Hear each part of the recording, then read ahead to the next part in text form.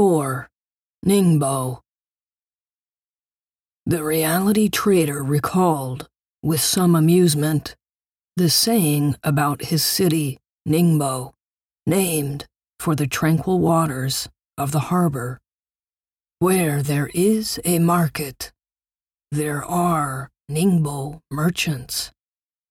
Ningbo was the only city anywhere in the region to be listed on a map drawn over 600 years prior by a council in Florence, Italy. Ningbo was the Pacific Ocean port of the ancient Silk Road, and the trader was privately thrilled to be eating rock sugar turtle in a small restaurant specializing in his city's cuisine. Around him, the sounds of New York City pummeled his ears, and he watched as the men and women of Chinatown read copies of the Z newspaper, the indelible black market ink staining their fingers. After his meal, he walked to the East River and gazed at the papyrus reeds clutching the industrial shoreline. They were growing thicker by the day, and as humid spring weather choked the city, the winds slammed the reeds and sent the pollen into every crack and crevice, and every man, woman, and child, he relished, is breathing it in. Later, he went to a brothel, pushing his own personal seed between the white thighs of a prostitute.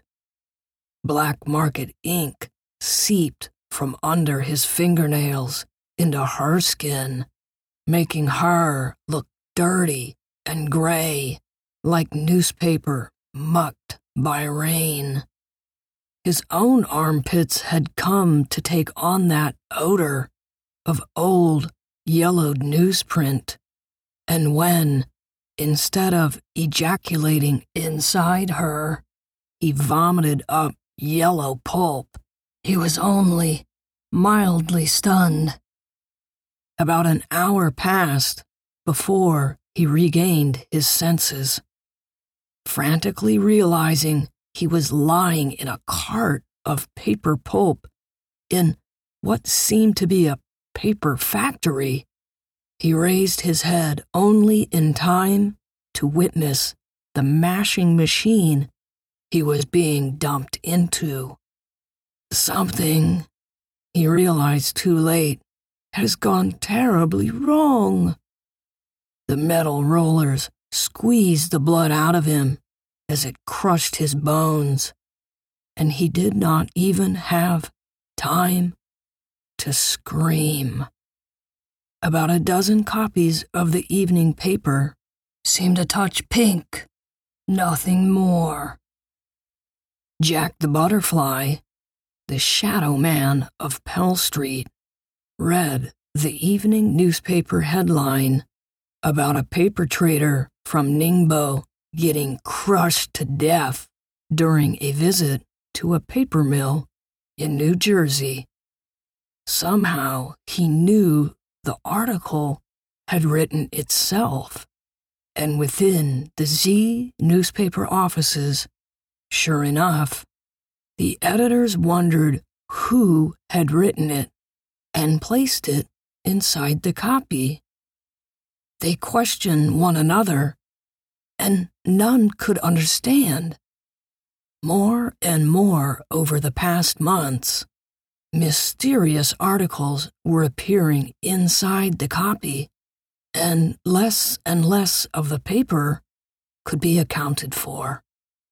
The editor-in-chief knew it had to be some kind of insider sabotage, and yet, no matter whom she fired, the mysterious articles continued to engulf the newspaper, mostly the evening edition. Sooner or later, the mainland Chinese will get the hint, Jack thought. They have no business with the reality of New York City. What did they think? I would sell New York to them just like that? He imagined New York City with a price tag dangling from it.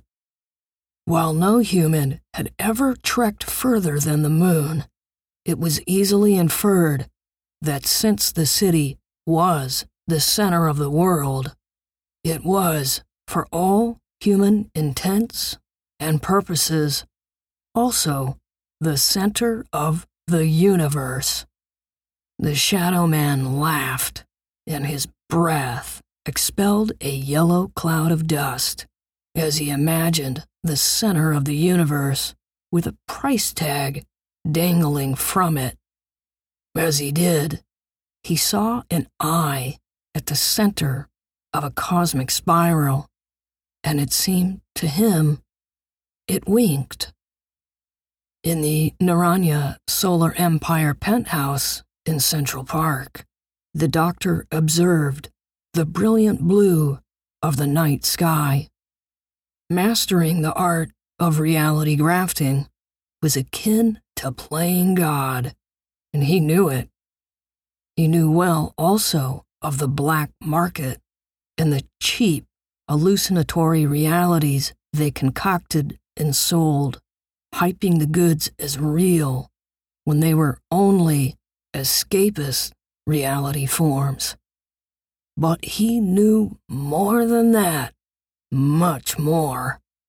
The Solar Empire had been managing reality for years, cultivating it like a precious flower, illuminating it at first, until the reality technology took on a mind of its own, rocking back and forth between warring reality gangs, until reality itself became a storm. A woman, his daughter, held an antiquated copy of Shakespeare's tragedies in her hands.